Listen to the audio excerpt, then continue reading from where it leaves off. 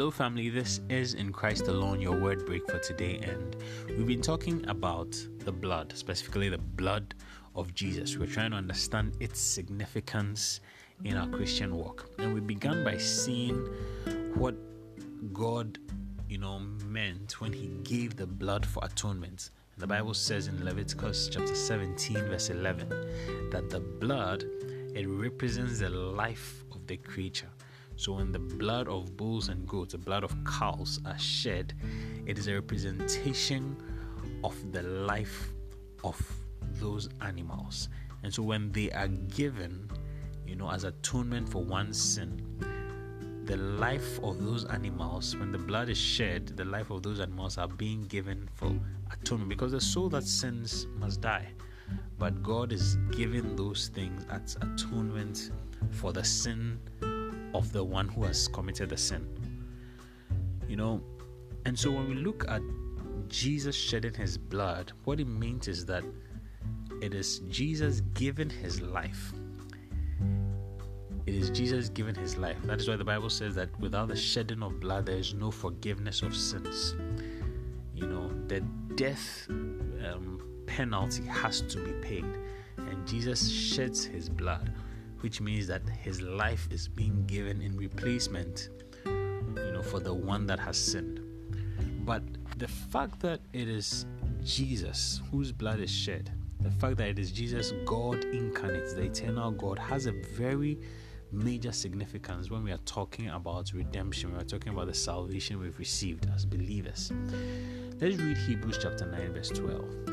The Bible says in Hebrews 9:12 that not with the blood of goats and calves, but with His own blood. So He's making a differentiation here, that when we are talking about Jesus' blood, it's not like the blood of goats, it's not like the blood of calves. It says that with His own blood, He entered into the most holy place once for all, having obtained eternal redemption.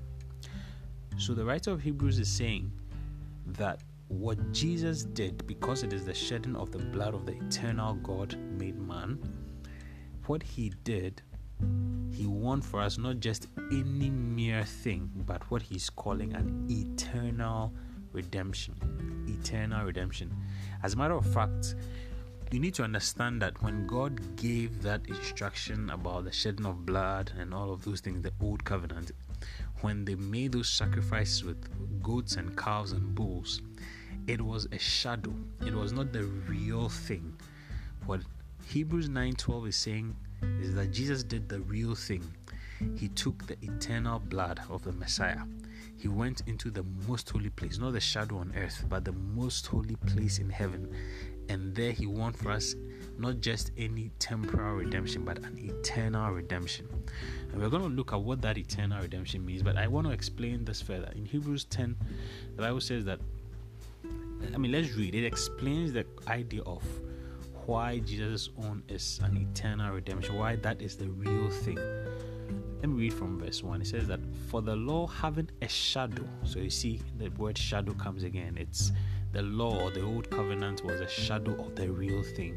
It says the law having a shadow of the good things to come, and not the very image of the things, can never, with these same sacrifices which they offer continually year by year, make those who approach perfect. So he's saying that in the old covenant, it could not make the people there perfect, because it was a shadow, it wasn't the real thing.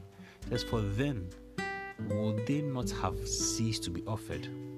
For the worshippers, once purified, would have had no more consciousness of sins. But in those sacrifices there is a reminder of sins every year. Then he says in verse 4, for it is not possible that the blood of bulls and goats to take away sins. So we are seeing that there's a clear distinction between the kind of shedding of blood in the old covenant and the shedding of blood under the new covenant with Jesus Christ. It is an eternal redemption.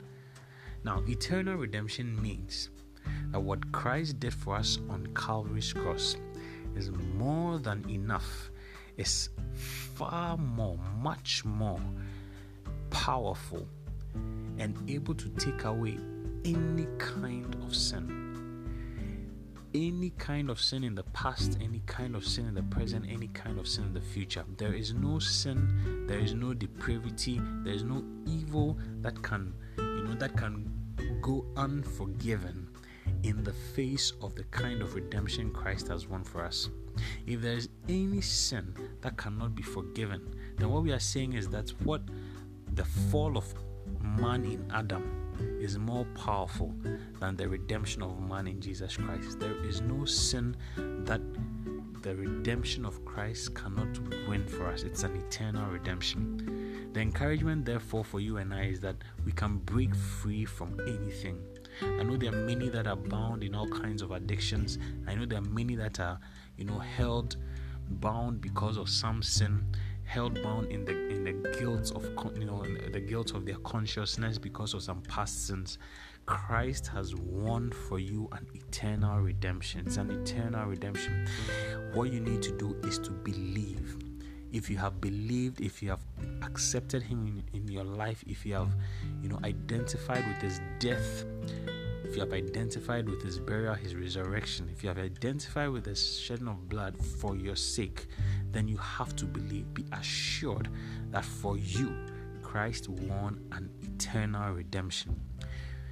I encourage you to believe it, walk in it, confess it, and break free from the power of any sin or the guilt thereof that's held you bound. This is a liberating word, and I pray that it edifies you throughout the day. Have a wonderful day. I'll come your way again. God bless you.